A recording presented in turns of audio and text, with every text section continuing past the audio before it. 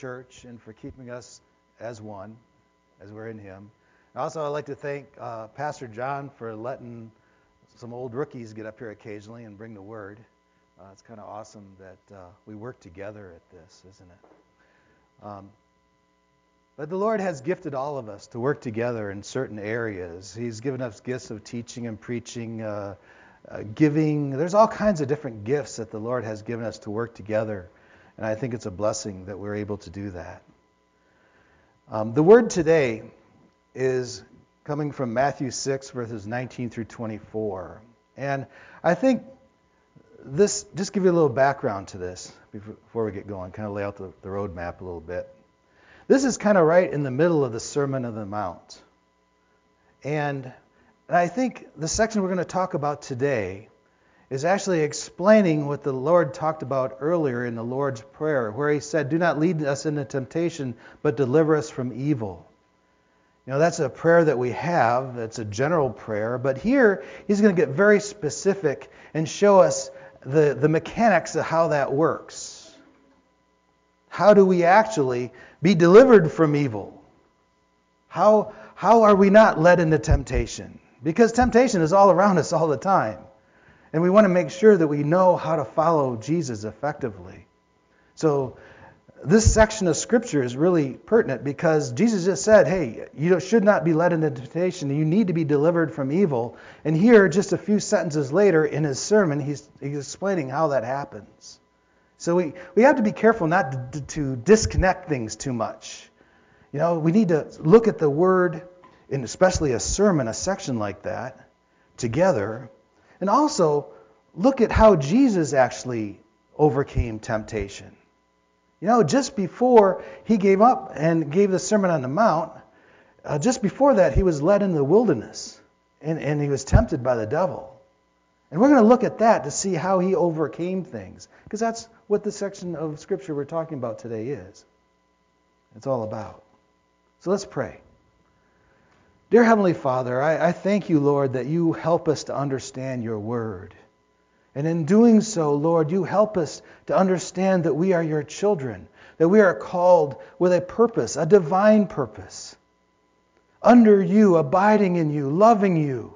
And because of those things and the things that You have given us, we are changed. We're new creatures in Christ because of what You have done. And You have prepared our works that we should do, that we should walk in them. And Lord, help us to magnify You today, to make it all about You, because if we have anything, it's because of the radiance of Your love that's reflected back towards You and reflected to others in our midst, even reflected to those who are lost and need the same light that we have in our heart. God, help us to understand who we are so we can be who You intend for us to be. And it's all based on You and the gifts that You've given to us.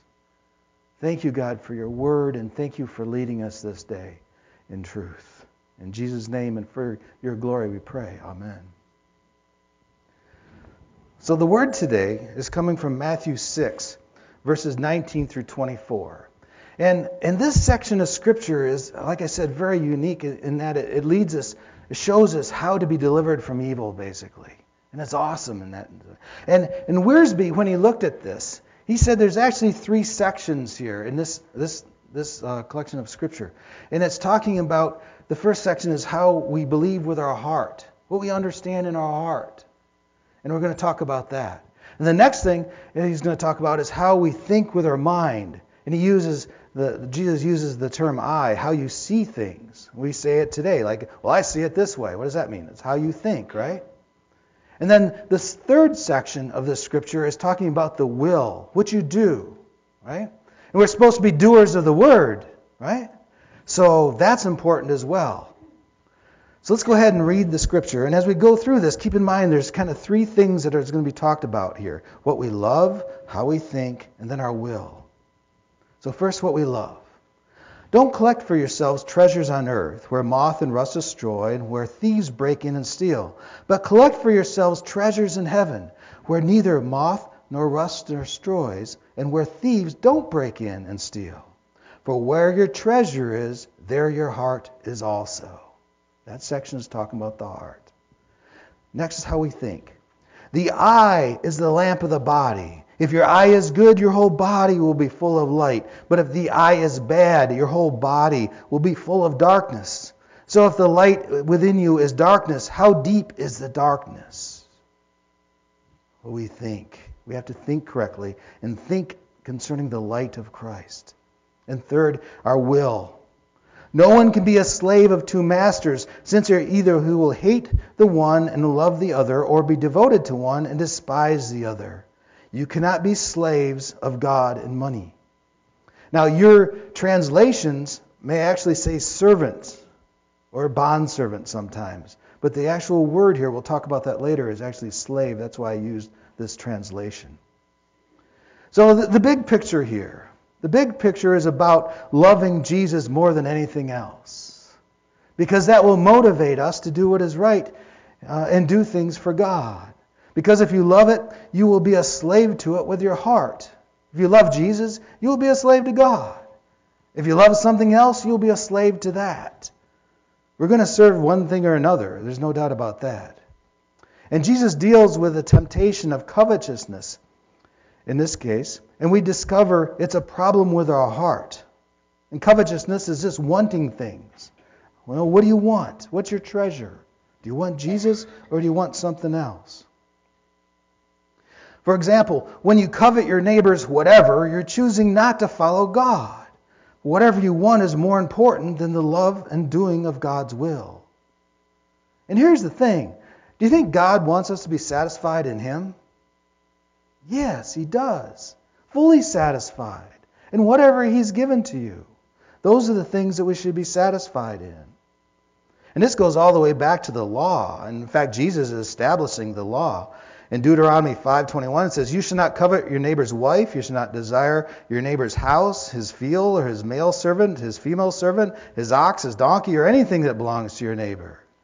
And it's our sinful nature to covet what our neighbor has. Oh, I like that. I want that. Well, just be satisfied with what God has given you. And again, God wants us to be satisfied in Him. It's what He has given us.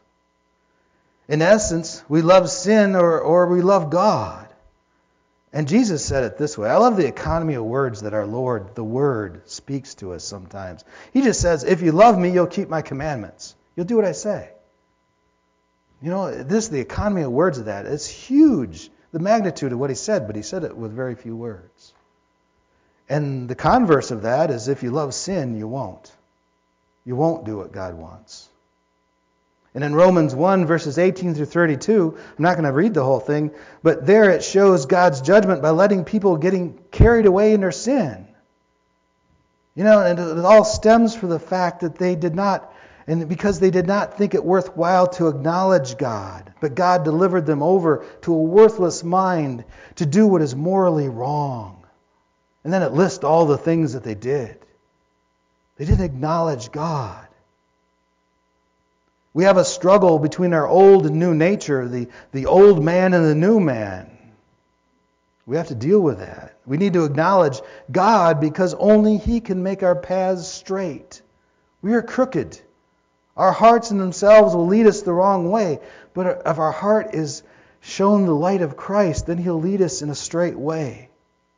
In Proverbs 3:6 it simply says, "In all your ways acknowledge Him, and He will make your paths straight."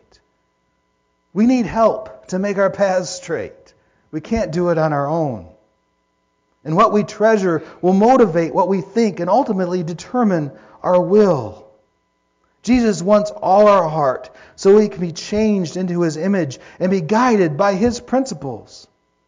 And this is found in the Great Commandment. One of the scribes came and heard them arguing and recognized that he had answered them well and asked him, "What commandment is the foremost of all?" And Jesus answered, "The foremost is, Hear, O Israel, the Lord our God is one, and you shall love the Lord your God with all your heart, with all your soul, with all your mind, with all your strength. And the second is this, you shall love your neighbor as yourself.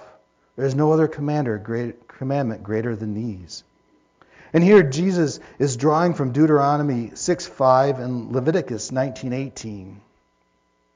And it's interesting that the two languages that this was spoken in give it a slightly different meaning. The Hebrew, when it says the Lord thy God, it's talking about Jehovah is one, talking about He's first.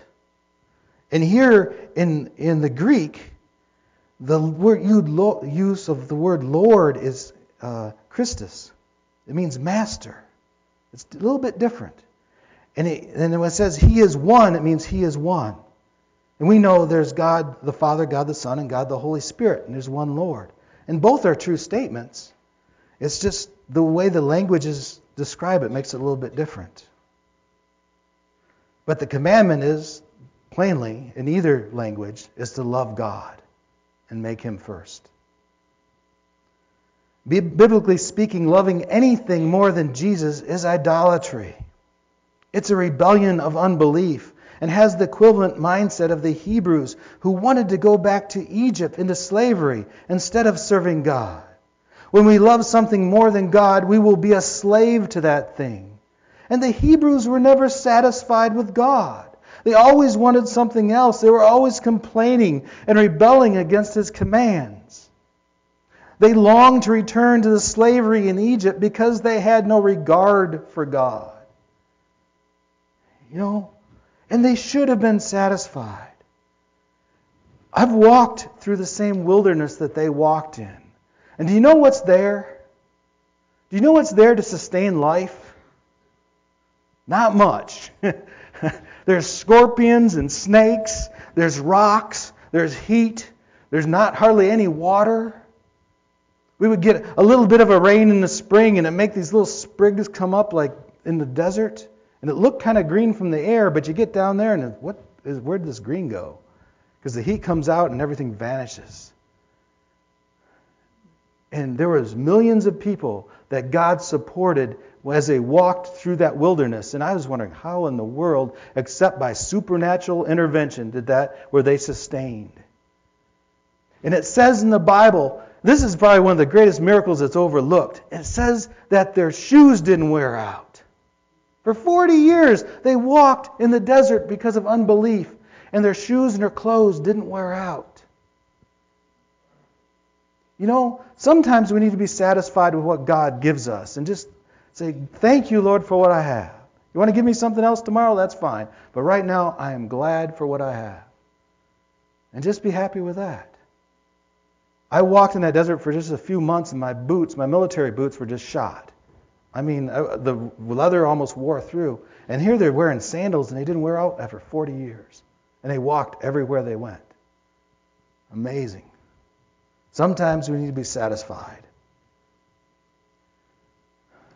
And of all those people that wandered in that wilderness, all those people who left Egypt, do you remember how many made it to the Promised Land? Millions of people left. How many people made it into the Promised Land? 2. Joshua and Caleb. Everyone else perished because of unbelief or sin. That should say something to us, that this temptation and being able to follow God is a big deal. We need to be able to do that in our daily walk with God and ask for His correction. And what's the antidote to covetousness or sin or anything else we're involved in? It's actually the love of Christ. Here, Wiersbe says in Matthew 6:19 through 24, it has to do with the heart, the mind, and the will. And here we're going to talk about the heart. Jesus says, don't collect for yourselves treasures on earth, what you want, what you think is valuable, where moth and rust destroy and where thieves break in and steal. But collect for yourselves treasures in heaven where neither moth nor rust destroys and where thieves don't break in and steal. And here's the thing. It says, for where your treasure is, there your heart will be also. And again, the treasure is what you think is valuable, what you think is the most important thing to you. As an example, in 1 Timothy 6:10 it says, for the love of money is a root of all sorts of evil, and some by longing for it have wandered away from the faith and pierced themselves with many griefs. Loving money is a treasure that brings deceitful self-sufficiency. Because you think you're rich, you don't have any need for God. And that will certainly lead you away. Remember the church of Laodicea? They were rich and they thought they didn't need anything. And what happened to their love because of that? They became lukewarm. Their love became cold because they had riches. They didn't think they needed God. After the Lord's rebuke, he says this to them. This is his advice. He says, I advise you to buy from me gold refined by fire so that you may become rich. What is that? Well, that's doing God's will. And sometimes that brings persecution, but that is actually making you more pure. Gold refined by fire so that you may become rich, and white garments so that you may clothe yourselves, that the shame of your nakedness will not be revealed, and eye salve to anoint your eyes so that you may see. Truth, guided by the Lord Jesus. Have you ever watched that American Pickers show? I don't know why I like that show so much. It's on History Channel. But these two guys, they go around junking, and they go into different places, into people's houses, and they go through stuff, and you'd be surprised what people think is valuable. They just kind of accumulate this junk over time, and sometimes their whole house is filled up with stuff. Their barns are full, their garages are full. And these guys go into people's houses, and they'll dig through the trash, and they pull out a widget or something, and they say, hey, I'll give you $50 for this. I'm thinking, $50 for that? Whatever. And the guys sometimes will say, well, I might need that someday. I'm like, you probably didn't even know it was there. Are you kidding me? I'd take the money. But people value things just strangely sometimes. Piles of junk. And then they got that older show, Hoarders, and frankly, I don't like that show. I can't deal with that. And here, this is like a psychological thing where people, they think even their trash is valuable. Well, I might say I have something in my trash that I can't throw it out. And the trash just piles up. And here's the thing. You and I, spiritually sometimes, we've got to admit, sometimes we're like these hoarders. We hoard our trash instead of valuing Christ. Sin is like that. It's deceitful. It says, hey, I'm valuable. I'm worth you saving. You got to hang on to me. And Jesus says, no, you got to hang on to me. You got to identify what the trash is and take it out. We have examples in the Bible of people hoarding their trash. What we treasure will motivate what we think and ultimately determine our will. Jesus wants all our heart so we can be changed into His image and be guided by His principles.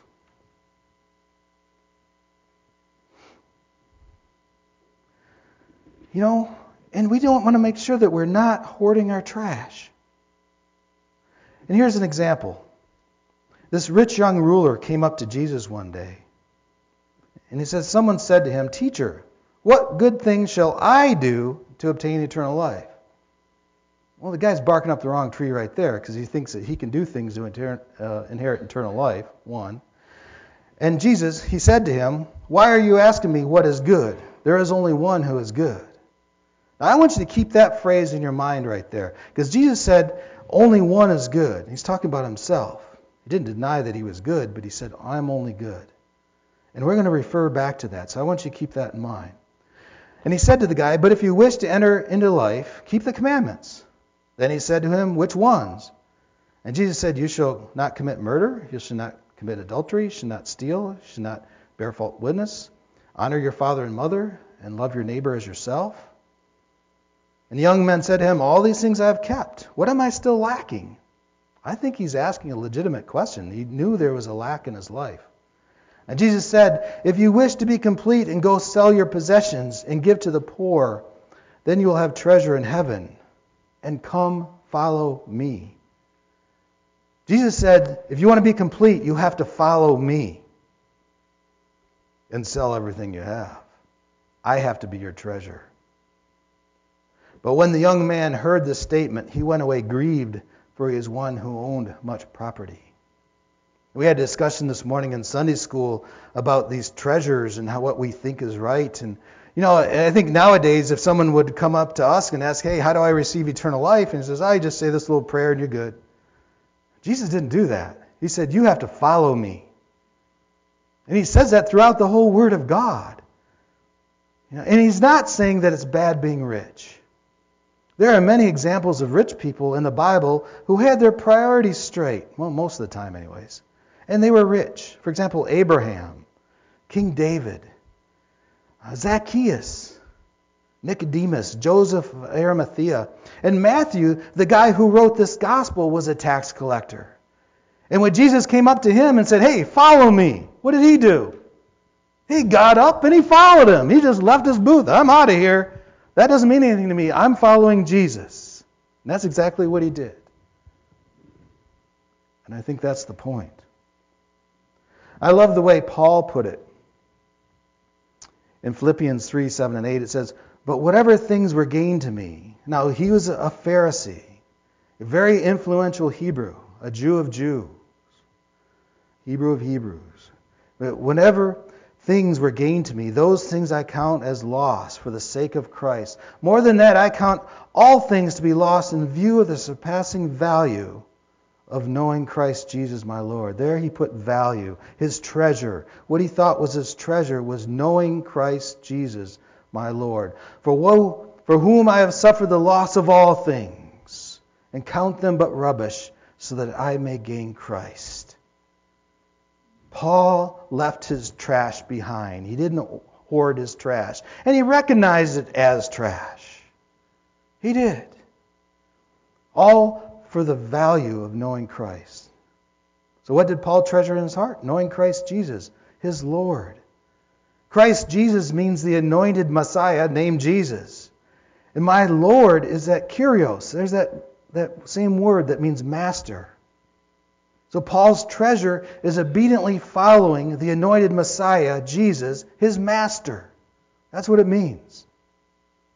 This is new covenant talk, where the law is written on their heart, and they all know him from the least to the greatest. The thing that Paul put a value on was knowing Christ. And his sins were forgiven too.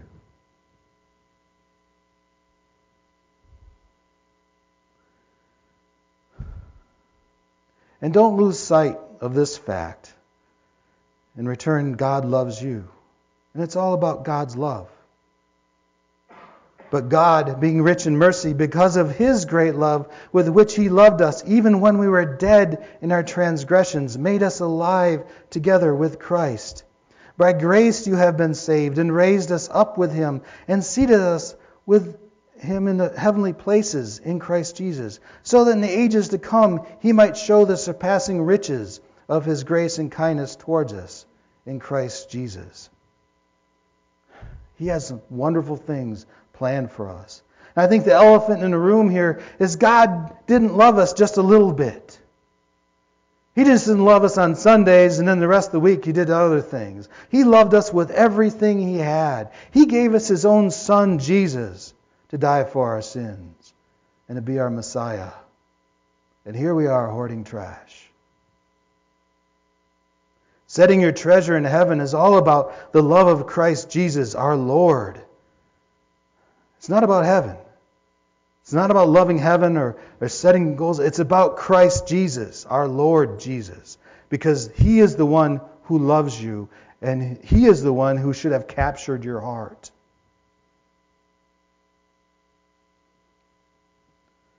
We need to think correctly so our heart is right as well. The mind, in verses 22 through 23 of Matthew 6. The eye is the lamp of the body. And if the eye is good, the whole body will be full of light. But if your eye is bad, your whole body will be full of darkness. So if the light within you is darkness, how deep is the darkness? Whether your eye is good or bad is basically how you think. We have to see things, think through Christ. And outside of Christ, we're in utter darkness. And Jesus gives us perspectives to life because he is the light. This is the message that we have heard from him that announced to you that God is light, and in him there is no darkness at all. And in John 1:4 it says, In him was life, and the life was the light of men. And Jesus is our example of how to deal with covetousness, because he abides in us and we abide in him. So we have this light that gives us perspective and shows us how to live. Remember how Jesus says that only he is good?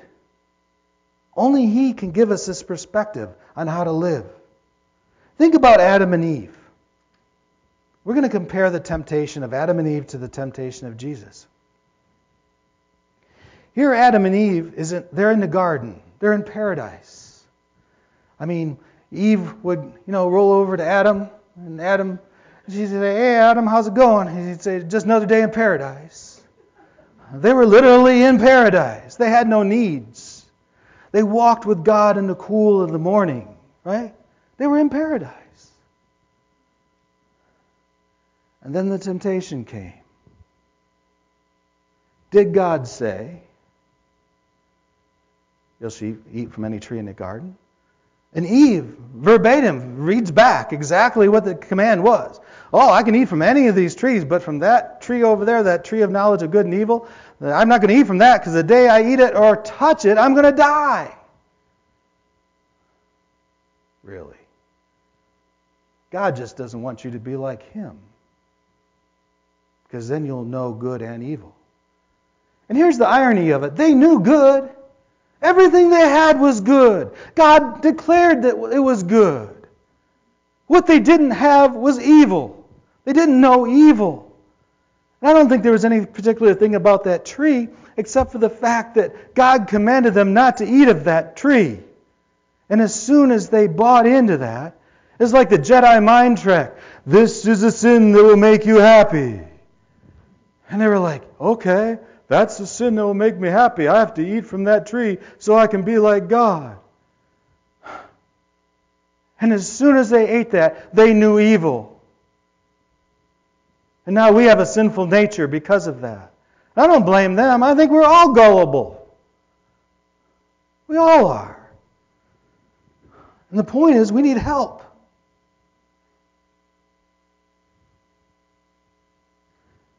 A few thousand years later, here comes Jesus. The God-man, God's nature in man. Fully man, fully God. He goes out in the wilderness before he starts his ministry. 40 days he's in the wilderness. 40 days. Hasn't eaten anything. You think he's hungry? Oh yeah, totally legit. He is hungry. He's starving. He's starving hungry. The devil comes up to him and says, "Jesus, if you're Lord, you can change this rocks into stone, or stones into bread." He did that before. He turned the water into wine. No problem there, right? He multiplied the fish and the bread. He can do that. There's nothing wrong with that. He certainly has the capability to do it. But he recognizes the command and where it came from. He knows the difference. Only one is good. He knows the difference, and he says, "I'm going to live from every word that proceeds from the mouth of God." I'm not going to do that, even though it's totally legit that he could have done it. And he's hungry, he needs to be fed. But he didn't do it because he recognized where the command came from. And then secondly, he says, "Just throw yourself off the temple, and your angels will hold you up, if you're the Son of God." Paraphrase. And what is his response? The Bible also says, "I'm not going to put the Lord thy God to the test." Because he recognized where the command came from, the temptation. I'm not going to do what you say. I'm going to do what my Father tells me to do. Is there a difference between the two? There's a huge difference between the two. Absolutely. And then the third one. I can't even believe the devil brought this one up. Man, I'm surprised he didn't get hit by lightning right there. Again, the devil took him to a very high mountain and showed him all the kingdoms of the world in their glory. And he said to him, "All these things I will give you if you fall down and worship me." And that's the point right there. Jesus was not going to do that. Glory to God. Then Jesus said to him, Go, Satan, for it is written, you shall worship the Lord your God and serve Him only. And folks, that's where the rubber meets the road for us. These temptations that come from the devil, they will lead you astray. They will put you in darkness. And Jesus brings us light that we can live. I will serve God only because of Christ. And I recognize my failures. I can't do this of my own self. Only God is good. None of us are good. Only through Christ are we good.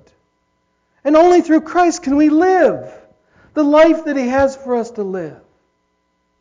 Right? Amen? Only through Christ can we live. And here's the thing. Jesus was already promised a heavenly kingdom that would put an end to all other kingdoms on earth. In Daniel 2:44.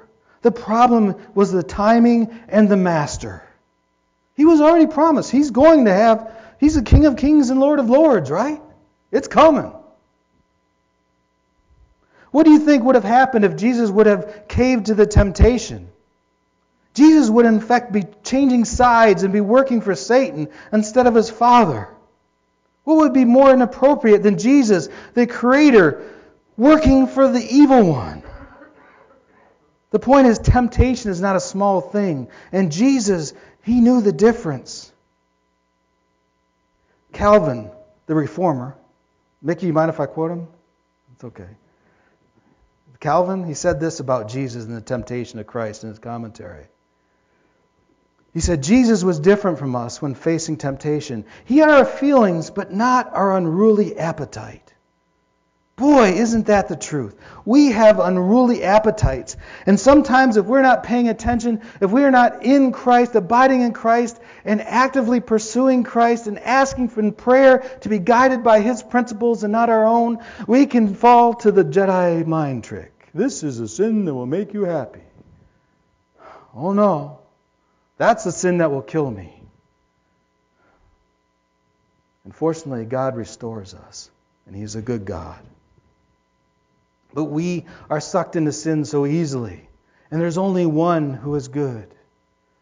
The only way for our eye to be good is for Christ to enter and illuminate the darkness of our soul. Christ is the light, and His Word brings light.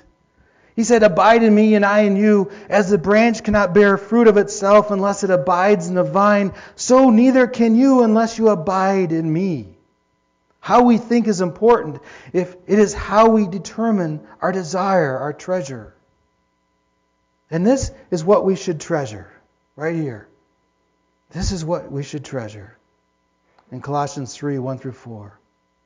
Therefore, if you having been raised up with Christ, seeking the things above, where Christ is seated at the right hand of God, set your mind on the things above, not on the things of the earth. For you have died, and your life is hidden with Christ in God. And here's the zinger right here. When Christ, who is our life, is revealed, then you also will be revealed with Him in glory. You talk about a motivator to live rightly and holy before a holy God. When Christ Jesus, after we are caught up with Him, and He gives us our heavenly bodies, and He unfolds His wings, and He's revealed to all eternity. Do you know who's right there with Him? You and I, we are revealed with Him in glory. Why is that? Because you have the light of Christ in your heart. And the love that you reflect back to others is because of God love that shines in you. And the knowledge you have about the truth and through His Word is a testimony of His goodness and His love and His purposes. And when He is revealed in glory, you will be revealed with Him in glory. Thank you. We need to live today with the mindset of who we are in Christ. We will be revealed with Christ in glory to all eternity. That's a hard one to wrap your mind around. I don't have it figured out. Don't ask me what that's going to look like exactly. But it's good that it's beyond our measure, I think. Man, I'll tell you, it's something too.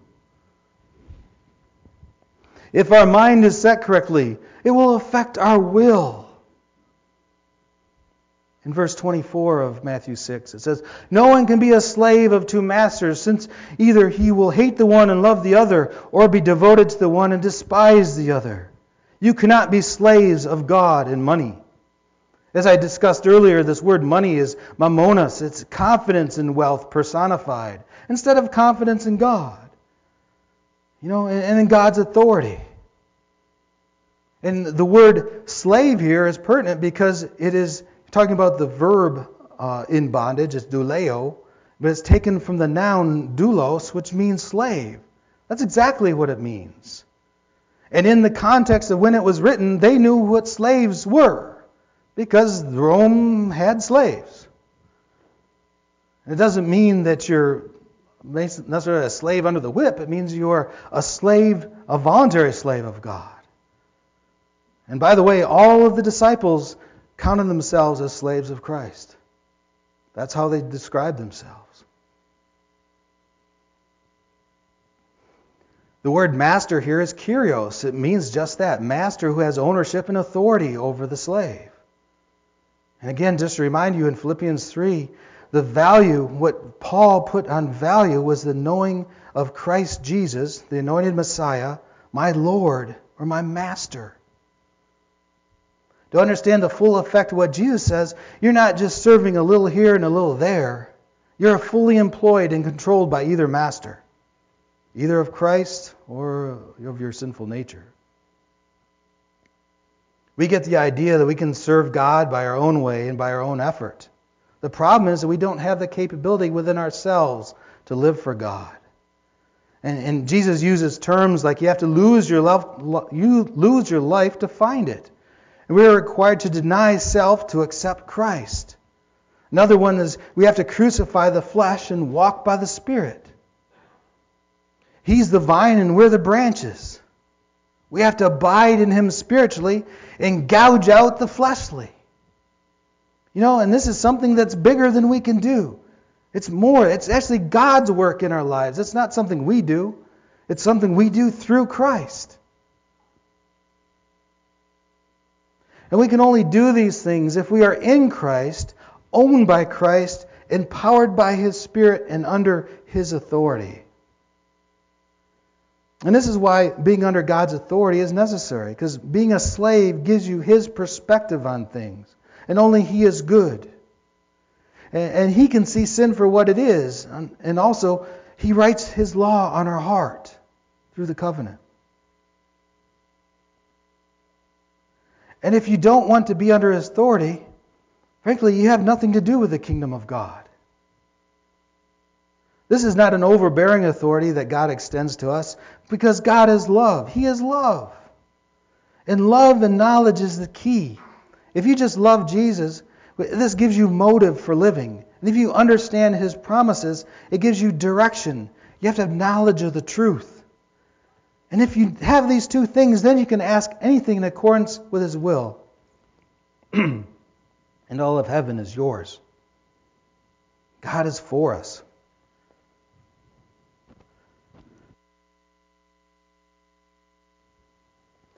Jesus says, if you abide in me and my words abide in you, ask for whatever you wish, and it will be done for you. My Father is glorified by this, that you bear much fruit, and so prove to be my disciples. But we have to abide in Christ to be able to overcome things. So our love, therefore, is pertinent to knowing Christ. It says in the Bible in 2 Corinthians 5:17, therefore, if anyone is in Christ, he is a new creature, and the old things have passed away, and behold, new things have come. The new thing is Jesus. Jesus is a new thing in our life that creates life. And our mind, the Word, brings life and renews us. It says in 1 Peter 1:23, it says, for you have been born again, not of seed which is perishable, but imperishable, that is, through the living and enduring Word of God. When God speaks truth into our minds and our hearts, it changes us. It's not just a religious thing or a legalistic thing. It is an actual thing, a process that we're in that brings us closeness to God. And we need to work through God.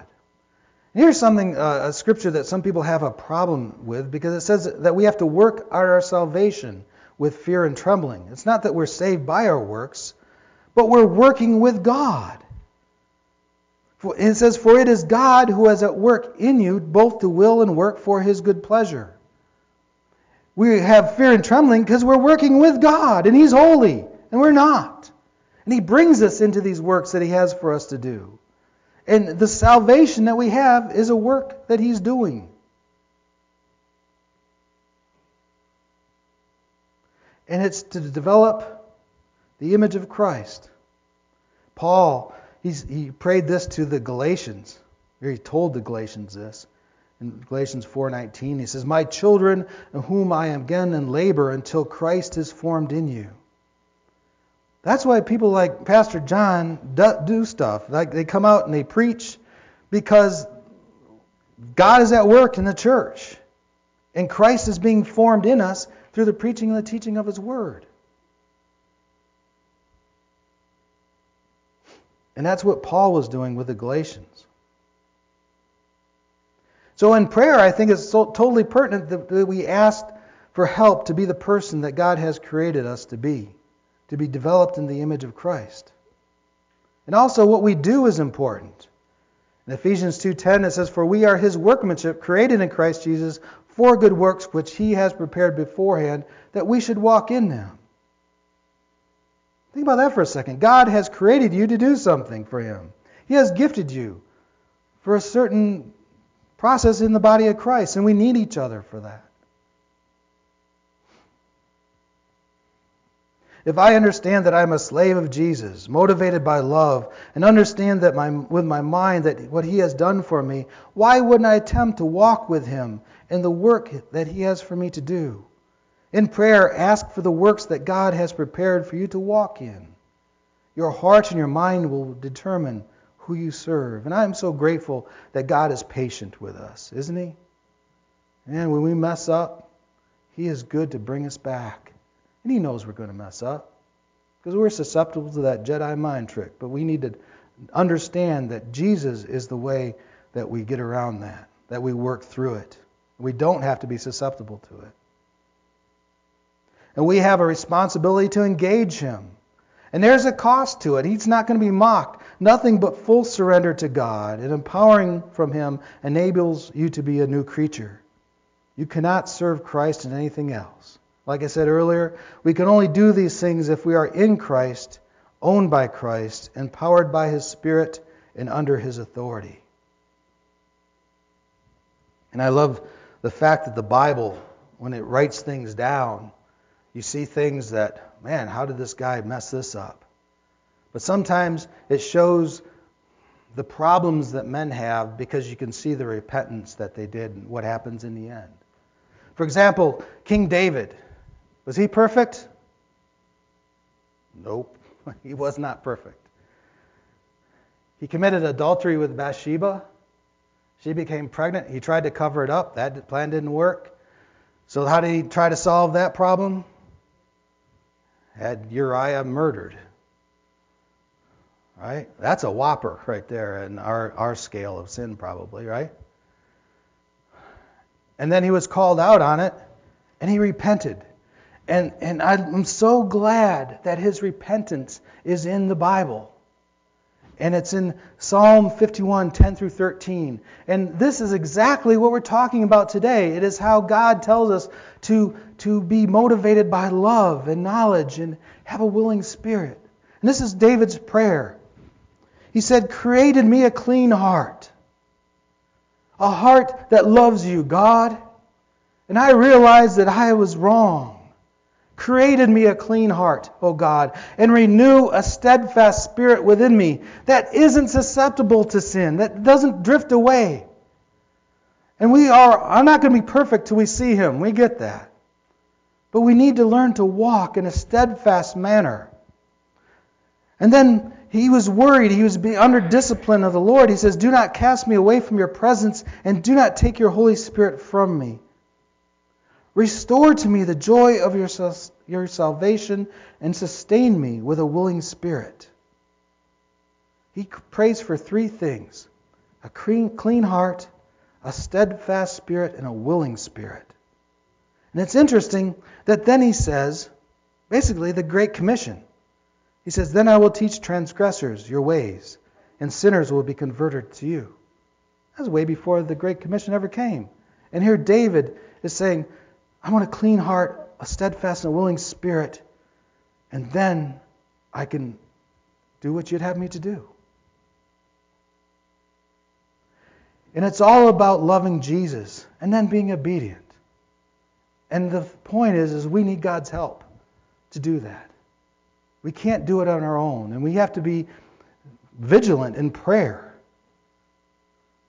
Create in me a clean heart. Give me a steadfast spirit and a willing spirit so that I can serve you properly. And we all need God's help in that. We're going to close now, and I'm going to pray the prayer that the Apostle Paul prayed to the church in Ephesus. So if you'd like to prayerfully consider this before God, bow your heads. Ephesians 3:16-21 says, I pray that He may grant you, according to the riches of His glory, to be strengthened with the power in the inner man through His Spirit, and that the Messiah may dwell in your hearts through faith. I pray that you, being rooted and firmly established in love, may comprehend with all the saints what is the length, the width, the height, the depth of God's love, and to know the Messiah's love that surpasses knowledge, so that you may be filled with all the fullness of God. Now to Him who is able to do above and beyond all that we ask or think, according to the power that works in us, to Him be the glory in the church and in Christ Jesus to all generations, forever and ever. And all God's people said, Amen.